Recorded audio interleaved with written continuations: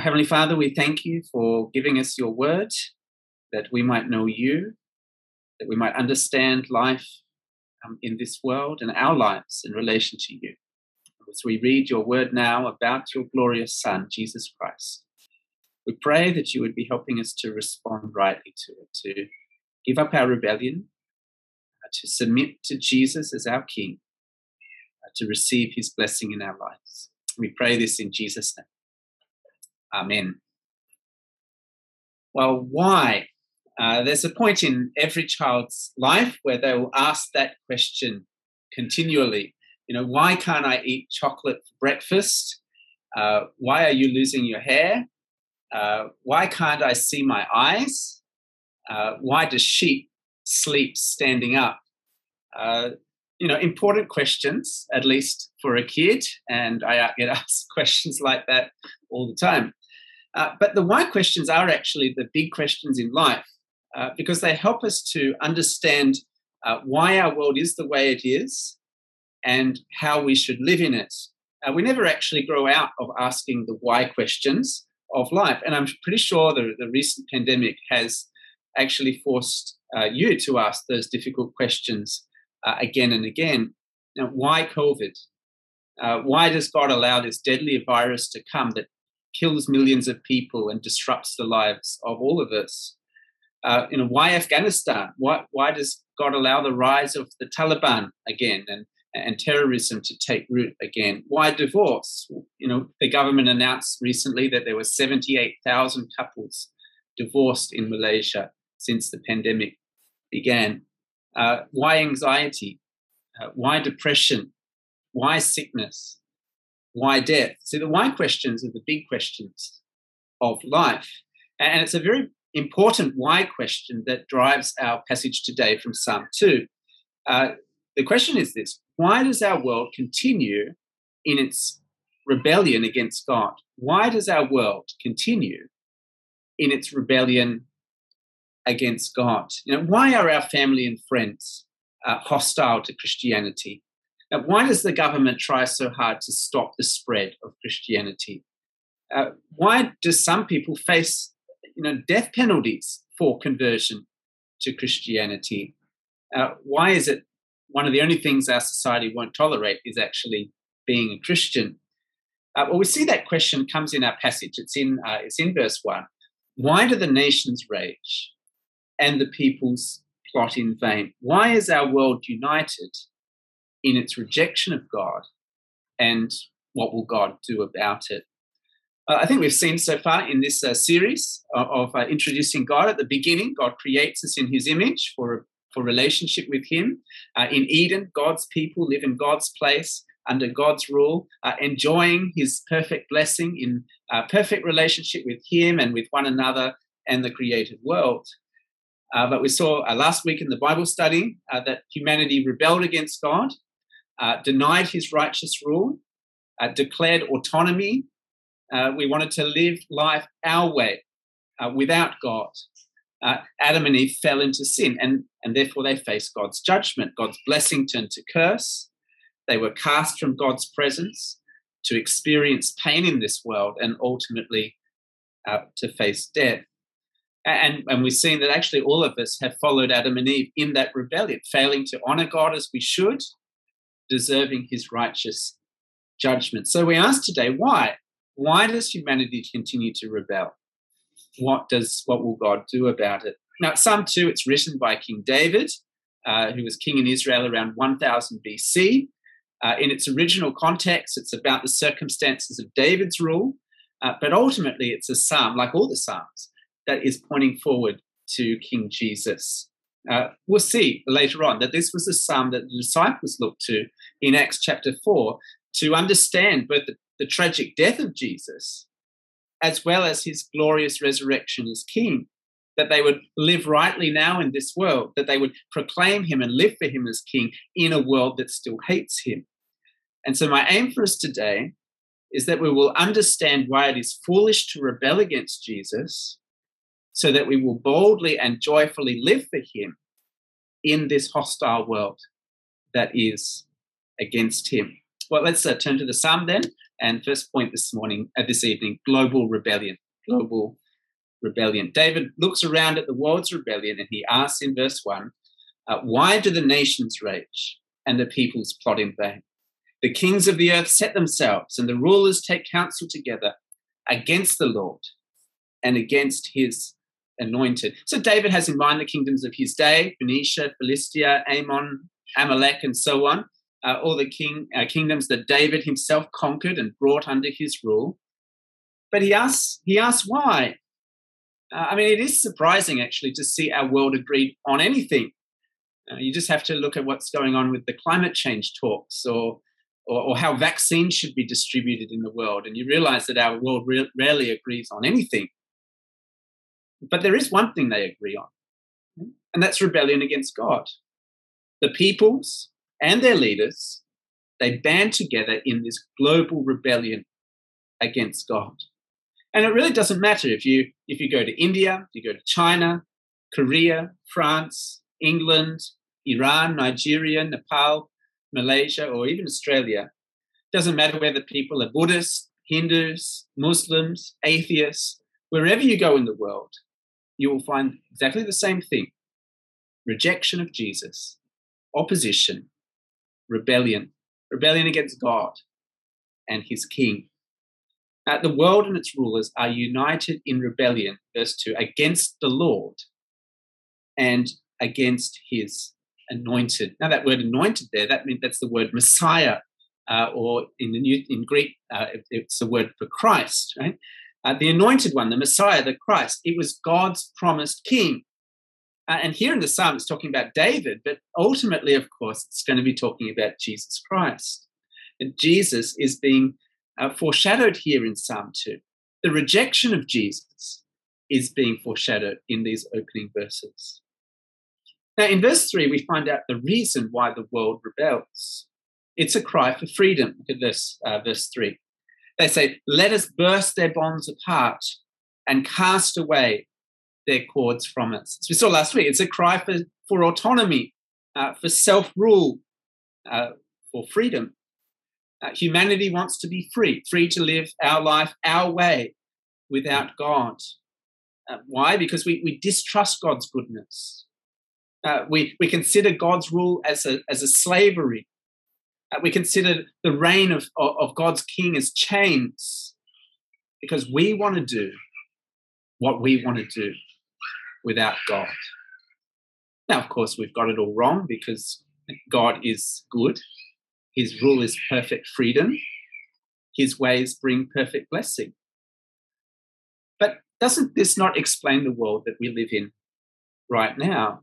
Because this is what we see in the world. We see all the nations, its kings and its peoples, continuing to rebel against God, continuing to rebel against his ultimate anointed king, Jesus Christ. And the battle cry today, it remains a cry for freedom. Rather than welcoming Jesus and his loving rule, there are so many in this world that regard Jesus' rebuke of our sexual indulgence as chains, or his rebuke of our materialism as fetters. People like to think of God as a killjoy, right, who just wants to sap the fun out of life.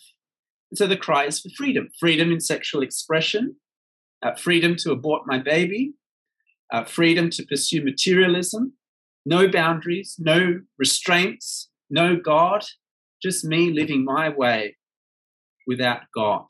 Whether we express the rebellion in replacing him with another God or just defiantly disobeying him, it's still the same. But it is utter foolishness. That's why David asks, why? Why do this? It's like a fish wanting to be free from water, a train wanting to be free from train tracks, a human wanting to be free from oxygen.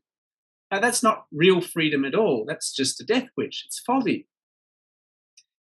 And the New Testament shows that the greatest expression of this human rebellion was 2,000 years ago when Jesus Christ, God's promised king, was crucified on a cross. There the world and its kings united together to kill Jesus. Now, this is what the disciples pray in Acts chapter 4, just after Peter and John have been arrested. They say, "Sovereign Lord, who made the heavens and the earth, the sea and everything in them, who through the mouth of our father David, your servant, said by the Holy Spirit," so this is how we know that David wrote it, we learn it here, "Why did the Gentiles rage and the peoples plot in vain? The kings of the earth set themselves, the rulers were gathered together against the Lord and against his anointed." And then they show how it's fulfilled. "For truly in this city they were gathered together against your holy servant Jesus, whom you anointed, both Herod and Pontius Pilate, along with the Gentiles and the peoples of Israel, to do whatever your hand and your plan had predestined to take place." So there at the cross, as Jesus' own disciple betrayed him, as the rest deserted him, as the Jewish leaders arrested him, as Herod and Pilate condemned him, as the Roman soldiers crucified him, and the people of Israel watched on and mocked, on that awful day, our world was united in global rebellion against God as we put his son to death with the sign above his head, of course, the King of the Jews. And what utter foolishness. We might ask, why? Why crucify God's Saviour King? But we continue to see that same rebellion today, wherever we go, whether it's the East trying to destroy Christianity, whether it's the West tearing down its Christian roots. Our world is agreed. Jesus has to go. We need to be free from him. And so I guess if we're Christians here this evening, don't be surprised if you're mocked on campus by classmates or your teachers. Don't be shocked if you're discriminated against because you're a Christian. And don't be surprised if you're rejected by your family for becoming a Christian. Don't be dismayed when you turn on the news and you find Christians being persecuted. That's normal. Our world is in rebellion against God, wants to overthrow his rightful rule, is willing to attack all who will stand in its way. And I guess we also must beware, because this global rebellion is also seeking to recruit every one of us into its army. It's like Adam and Eve threw off God's rule in Eden in the name of freedom. So too, we are often tempted to think that we'd be better off living for ourselves than living for Jesus. I mean, wouldn't it be better if I could sleep in on Sunday instead of going to church? Or I could work on my assignments instead of going to Bible study. Or I could play computer games instead of reading my Bible and praying. Or I could buy a new iPhone 13 Max Pro instead of giving money to church. You know, wouldn't my life be better if I just slept with my boyfriend or girlfriend? Or I dated a non-believer? Or I pursued academic success at all costs? Or I lived for my own passions and desires? See, the temptation is there for every one of us to join in this foolish rebellion. But David begins this psalm by asking, why? Why rebel? Because it's utterly foolish. It cannot succeed. It's doomed to fail. Now that brings us to the second point, the foolishness of rebellion, foolishness of rebellion. And in verses 4 to 6, we shift from the nations to the Lord, from earth to heaven, from standing to sitting. We see how the sovereign Lord responds to our rebellion. Verse 4, he who sits in the heavens laughs. The Lord holds them in derision. You know, God doesn't even bother to stand up off his throne. He just sits on his throne and he laughs. Ha, ha, ha, ha, ha. You fool. You would rebel against me? I like to put it this way. It's like an army of ants trying to take over the world. I mean, as human beings, we might seem powerful to each other with bombs and planes that countries have, philosophies and science and so on. But, I mean, what could an army of ants, even a billion ants, do against even one human being? You've probably tried this as a kid, just one cup of water or one footstep, you can decimate them all. How much more foolish to rebel against the creator of the universe? He made the galaxies with a word. He's all present. He's all knowing. He's all powerful. I mean, do we really think that we can dethrone God? Do we really think that we could succeed in setting up our own little kingdom in treasonous rebellion against him? No, that is utter foolishness. And in our foolish attempts, God just laughs. You fool. But he doesn't stop there, does he? We see in verse 5, it says, then he will speak to them in his wrath and terrify them in his fury. Because actually the world's rebellion against God is no laughing matter. God is rightfully angry, terrifyingly angry with us.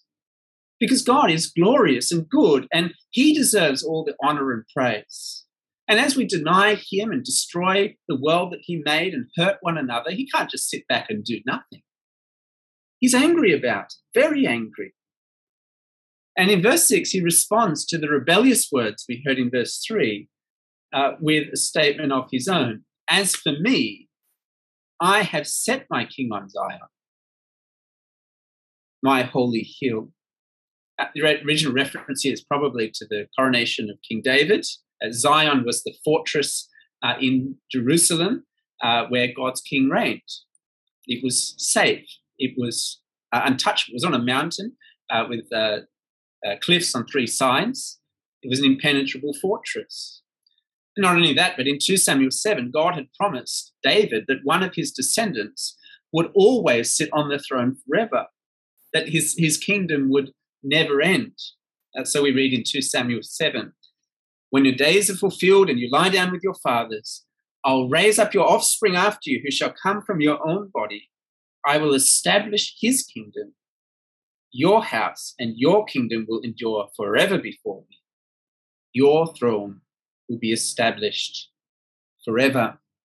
So God had promised that his king would never be dislodged. He would sit on the throne forever. And of course, that promise would also be fulfilled in David's greatest son, Jesus Christ. Of course, the nations did succeed on that day 2,000 years ago to crucify him on the cross. He was laid in the tomb, dead. But that wasn't the end of the story, was it? 3 days later, God raised him again from the dead. He was restored to new life. And then he ascended to heaven, to God's right hand, to sit, ruling over God's kingdom forever and ever. Peter, in his sermon on Pentecost, he says this is his conclusion.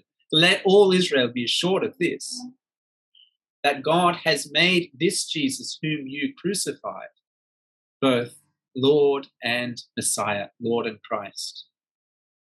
That Jesus was resurrected. He was enthroned as king. Right now, Jesus is seated at the right hand of God in absolute power and authority.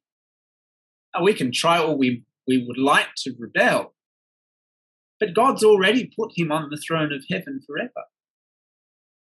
And so as God looks at the rebellion of our world, first he laughs at how stupid it is, and then he is angered by such a stubborn refusal to bow the knee to Jesus. Well, God's speech in verse 6, it then paves the way for God's king himself to speak in verse 7 to 9. But as God's king speaks, he actually takes on his lips God's own word. Because God's king would be subject to God, God's king would live for God. And so he says in verse 7, I will tell of the decree. The Lord said to me, you are my son. Today I have begotten you. Now, David, again, is alluding to that promise from 2 Samuel chapter 7. Not only had God promised David that he would establish his kingdom forever, but he'd also promised that David's son would be called God's son. Look what God says to David, 2 Samuel 7.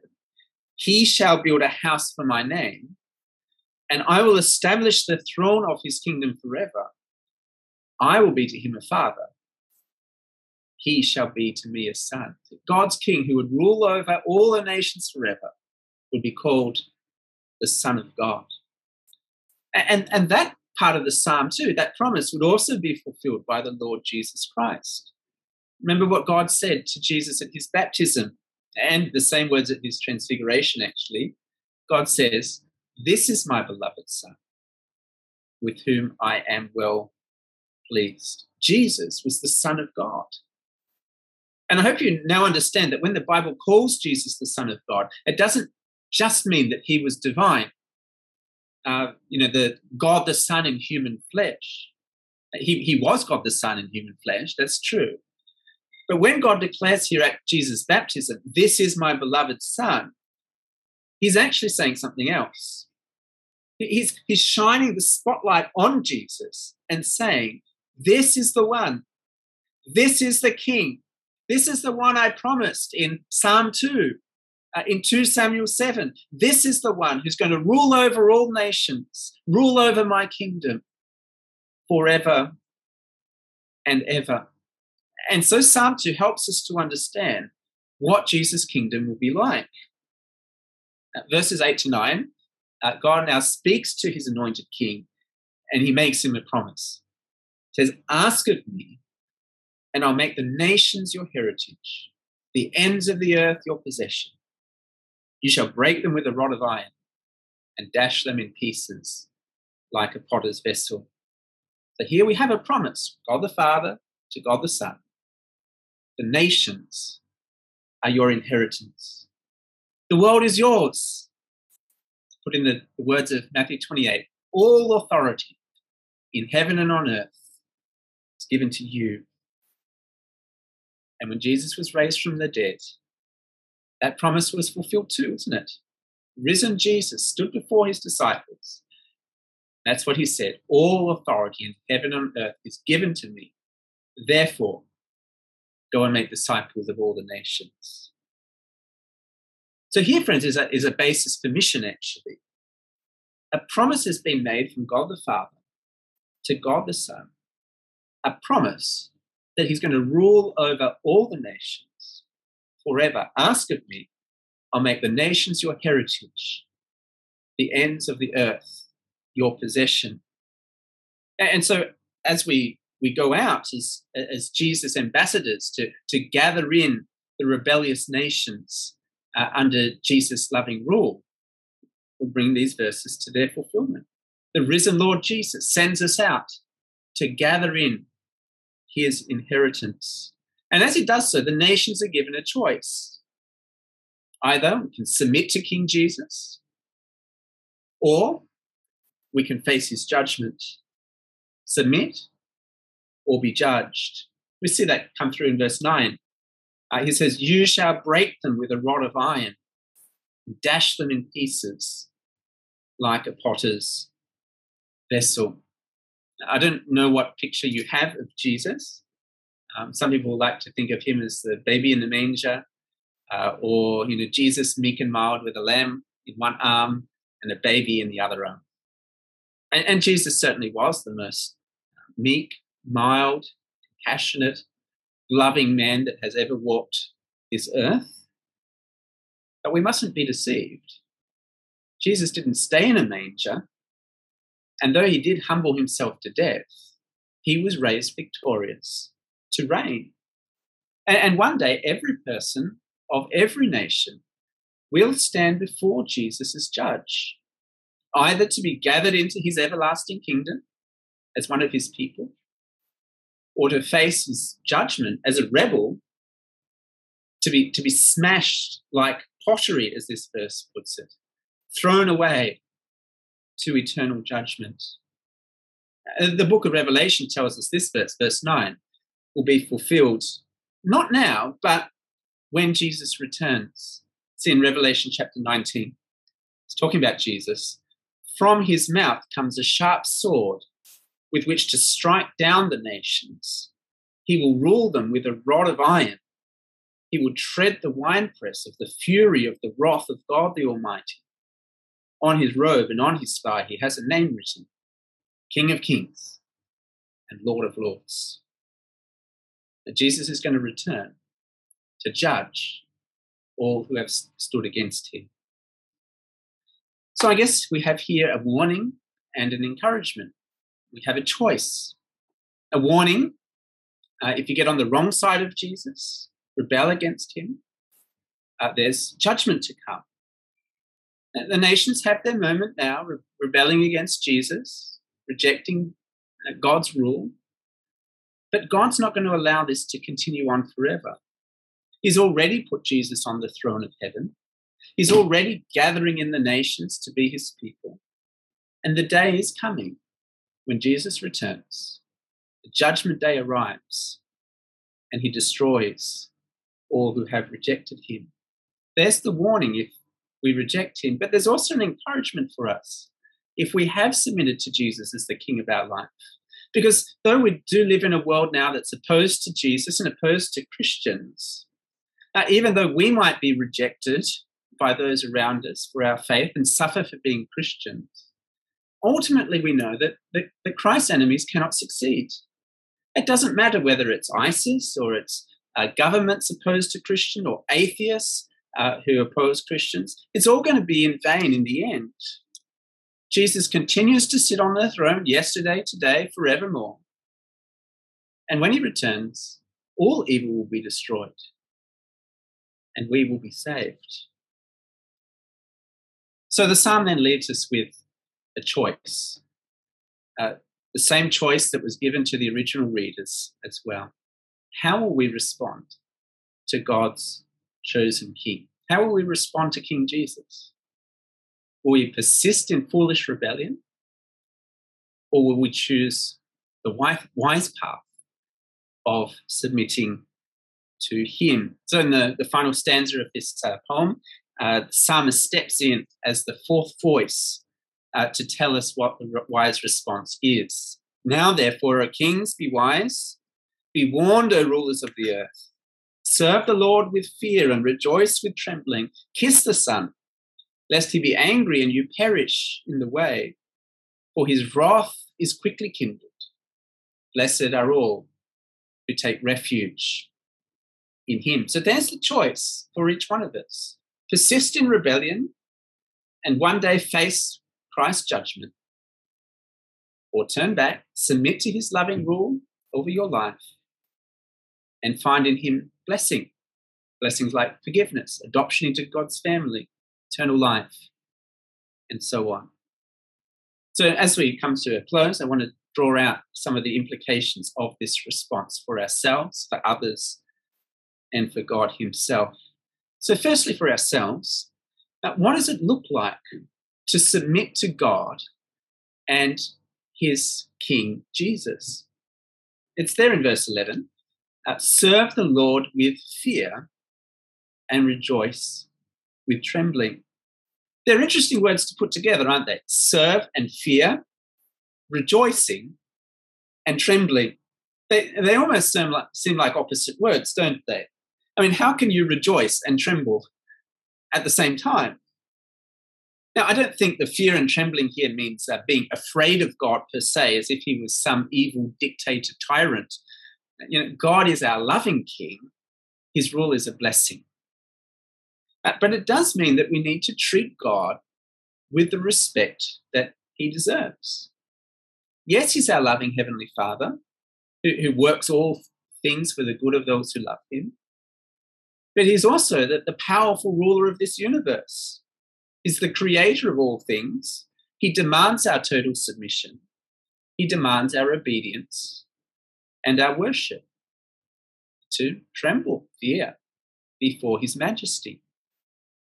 And in particular, he demands that we wholeheartedly submit to his Son, Jesus Christ. That's what I think kissing the Son means in that final verse. Kiss the Son, lest he be angry. Kissing the Son means bowing before him in total submission. So I want to ask you this evening, have you done that already? Is Jesus Lord of your life? I don't just mean is he Lord on Sundays.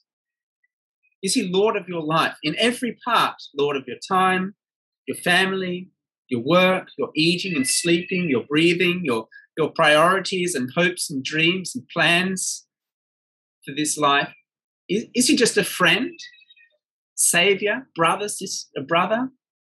Is he your king, the Lord of your life? I don't know if anyone here has ever heard of a Tamagotchi before. Have any of you ever heard of them before?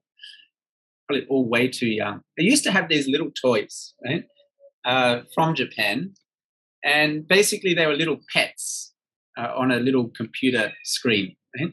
And the idea was that you take it out every now and then and you feed it some food and play with it, and then the dog would be happy, and if you didn't, it died. Right? So I think some Christians treat Jesus a little bit like one of those Tamagotchis. They give to Jesus the parts of their life that they're happy with, but not the rest.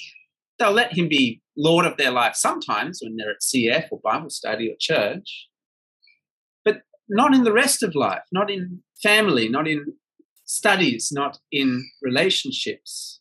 They'll give him a bit of time on Sunday, but the rest of their time they'll keep for themselves. Sure, they'll call themselves Christians, but it's not really the first priority in our life. The first priority is my studies, my marks, my future, my scholarship. And he's not first because, well, you skip CF or church whenever exams are coming or an assignment's due. But you see, if all authority in heaven and earth has been given to King Jesus, if he's going to rule now and forever, then he demands nothing less than 100% control over every part of your life. That's what it means for Jesus to be Lord.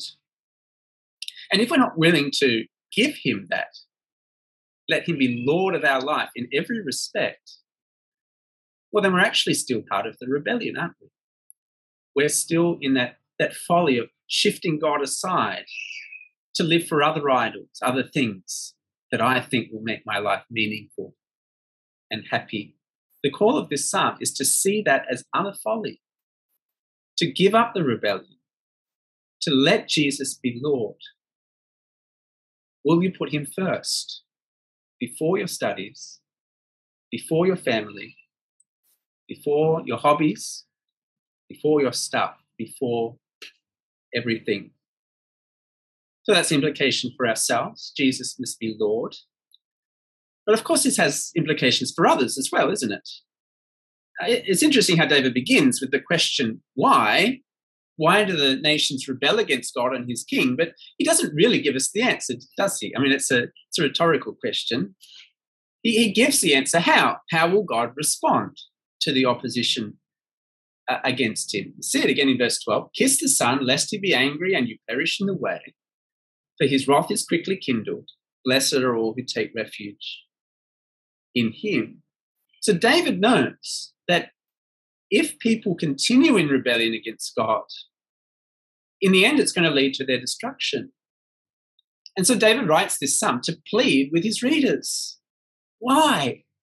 Stop this foolishness. Give up the rebellion. Stop the fighting. It's all in vain. You'll be destroyed. Come back. Submit to God and his king. So I wonder, is that the perspective that you have on life as you look out on the world? I mean, do you truly believe that people who oppose the Lord Jesus Christ are actually going to face eternal judgment, that they're going to go to hell? Because that is the sad reality, isn't it? For our friends, our family members, classmates, teachers, colleagues, who don't put their trust in the Lord Jesus as King. And if that is the case, then surely we need to warn them. Tell them of their folly before it's too late. In loving compassion, like David here, to plead, give up the rebellion, stop the foolishness, turn to King Jesus as your Lord. Now that can seem like a pretty scary thing to do, isn't it? especially when it's maybe talking to your parents. And it's interesting, in the New Testament, we saw that it was this psalm that the early church looked to find boldness to proclaim Jesus themselves. I mentioned in Acts chapter 3, Peter and John had been arrested and threatened to speak no more about Jesus. When the Christians heard of it, they quoted this psalm and they prayed. Now, I wonder what you would have prayed if you were the church. You just heard Peter and John have been arrested. Maybe you pray for them to be released. And maybe you pray for comfort and safety for the rest of the church. Pray for persecution to cease. Maybe those are often the things we pray when there's persecution in Malaysia. But what did they actually pray after they looked at Psalm 2? And this is what they prayed, Acts 4:29. Look upon their threats and grant to your servants to continue to speak your word with all boldness. And their prayers were answered immediately. When they'd prayed, the place in which they were gathered together was shaken. They were all filled with the Holy Spirit, and they continued to speak the word of God with boldness. See, as we read Psalm 2, it's meant to encourage us to boldly preach the gospel to other people. Yes, we know we will face opposition, but it should give us the courage to speak anyway. We know that if, as we speak of Jesus, people may do their worst to us. They might mock us, they might discriminate against us, they might arrest us, attack us, even kill us in some places. But even then, we don't need to be afraid, because they once did the same things to Jesus, and God raised him from the dead to rule eternally. If we're with Jesus, we're on the winning side. And so we don't need to fear this hostile world. As we read this psalm, it can give us boldness to continue to preach Christ, and knowing that there's salvation in no one else. There's no other name under heaven given among men by which we must be saved. Well, finally, notice what God is like in this psalm. God is the sovereign ruler, yes. God is our final judge, yes. But he is also a God of mercy and compassion, isn't he? Notice how God acts towards our wicked and rebellious world. He sends his own precious Son to die at the hands of sinful people so that he can offer them blessing and forgiveness. He calls out to rebel sinners. He says, stop your foolish rebellion. Turn to my Son. You will be blessed. That's how it ends the psalm, isn't it, in verse 12? Blessed are all who take refuge in him. Jesus offers us the blessing of a perfect relationship with God in a world where sin and suffering will one day be no more. And so if there's any of us here today that have not yet submitted to Jesus as Lord of our life, can I say to you today in love, please give up the rebellion. Submit to his loving rule. Because we do believe that what the Bible says is true. Jesus is Lord of heaven and earth. Rejection of him will lead to everlasting punishment. And we don't want that. I don't want that for you. If you will just give up the rebellion, turn to King Jesus, let him be Lord of your life, you'll be blessed by God. You will be saved. You will have joy even as you serve him. So there's the choice for each one of us. Rebel or submit. Will you pick the foolish response? Reject King Jesus? Or will you live the wise life? Give up the rebellion. Submit to Jesus as the King of your life. It's a choice for each one of us this evening. Let's pray.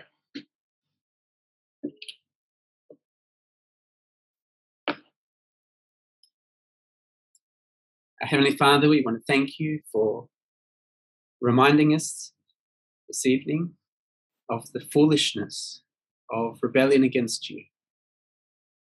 Lord, we praise you that you have set your Son to rule over the nations forever. We thank you for the forgiveness and the blessing that you offer each one of us through him as we turn to him as Lord. Lord, we do want to pray this evening for any amongst us who have not yet turned to Jesus as Lord of their life. We pray, Lord, that you would help them to give up the rebellion, even tonight, while they can still receive your blessing. And we pray that you would help each one of us to let Jesus be Lord in every area of our life. There is any area we're denying his rule right now, help us, Lord, to turn away from it, to see the folly of our sin. And we do pray that you would help us to boldly proclaim Jesus in this hostile world to our friends, family, classmates, to those around us. We know it's scary, but Lord, we pray that many more would come to know the Lord Jesus as Savior and King before it's too late. We pray this in Jesus' name. Amen.